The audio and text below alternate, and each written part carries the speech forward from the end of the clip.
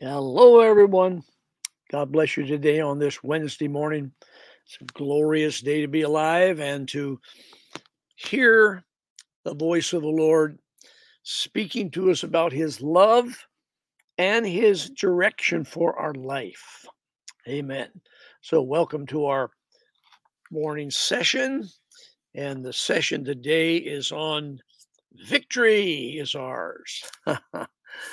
God's full court press was dropped into my heart last night. And the Spirit of God's been talking to me again about his ability and his plans to win. Now, you say, well, if he's going to win, we need it to happen today. I wanted my candidate in. I wanted this policy pushed through and won. Well, if we step back as God would see the whole picture, we step back and see the progressive development of God's purposes and God's victories, we would have another picture. Unfortunately, many of us get sucked into the daily news, and those daily news people really don't know a lot what they're talking about half the time. Oh, it's so frustrating and disappointing when they'll tell you something and then they change it the next day and then they change it again the next day.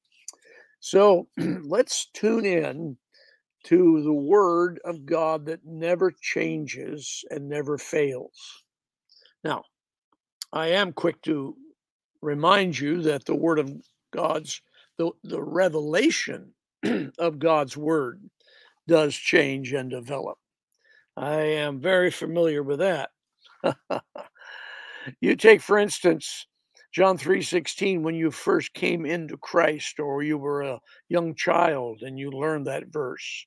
For God so loved the world that he gave his only begotten Son. Now you quote that verse and it has depth to it and breadth that you didn't understand then. You see the kingdom, you understand the course of action that God took, you understand the heart of God, you know that the history and the backstory of God's will and desire to bring Christ to the earth. That's how the word of God increases in revelation.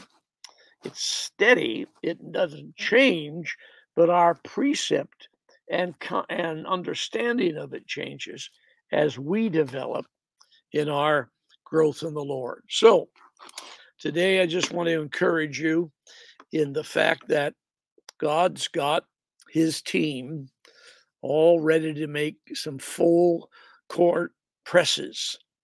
Well, I have to admit, as I did in the notes below, that my basketball days were pretty short and limited, possibly because I was of a shorter stature, and the tall guys always got the lead plays.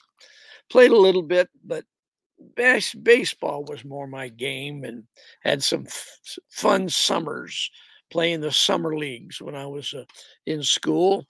But I tell you this, I did learn a little bit about it in my son's high school days when they played basketball on their team. And I'm a great fan if you're winning. If you're losing, I'm out. I can't stand to lose. A simple little basketball game could stir up more emotions than most anything I'd ever seen in high school. Well, those days are gone also. All my children are adults with their own families now. But God reminded me last night that he's got a full court press working in our politics, in our economy, in our history, our future, I should say, the future history we have, and the development of this nation. This nation has not stopped its purpose and has not quit its purpose, even though we're being invaded and overrun with people that have no concept of the American dream or the American vision and purpose. that original American vision that the Pilgrims had when they came. It was religious freedom. That was the very reason they left England, went to Holland and were there a few years, and then gathered their money together, bought some ships, and came to the New World. Well, religious freedom. Now, with that in mind, let's be encouraged in what we're hearing in the Spirit. Let's be encouraged in the reports that are being sent to us from our friends around the world of of global reconnection with the Spirit of God and with God's workings and God's kingdom and God's church. I am I am connected with friends and missionaries to a number of different nations. The church that I go to has extensive missionary outreaches in several parts of the earth, and the reports we that are coming back are very encouraging in the amount and the hunger, the amount of people coming in, and the hunger of people around the world. Someone said recently that if Africa continues to be converted, it's going to be converted to Christianity almost totally by another 10 years or so, or another 10 or 15 years. I remember Bonnke, Reinhard Bonnke. One of his theme phrases was "Africa shall be saved," and he broadcast that and preached that everywhere he went. I was privileged to go to Africa in 1986 when he had his great tent erected in the old Rhodesia nation. 30,000 people under the tent. And that was the last time that new tent was ever set up because the crowds got so huge after that that they couldn't contain it in a tent. So they had it outdoors in the open sky. And they had as high as nearly 1 million in some of those gatherings. So I'm encouraged in what God is doing. Now, the theme, the scripture for today that I want you to burn into your spiritual man. Trust in the Lord with all your heart. Lean not unto your own understanding. In all of your ways acknowledge him, and he will establish your ways. Let me say it again. Trust in the Lord with all of your heart. Lean not unto your own understanding. In all of your ways, acknowledge him, and he will direct your paths. That's a verse you can hold on to today, folks. And one of the things that we must establish in our spirit and in our, the essence of who we are as a believer is that we trust the Lord that he's going to bring us into victory. Now, again, our victories may not be his schedule of victories, but we win in the end. We know that.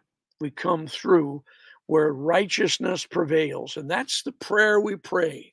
Lord, let righteousness prevail in our nation. Give us righteous leaders.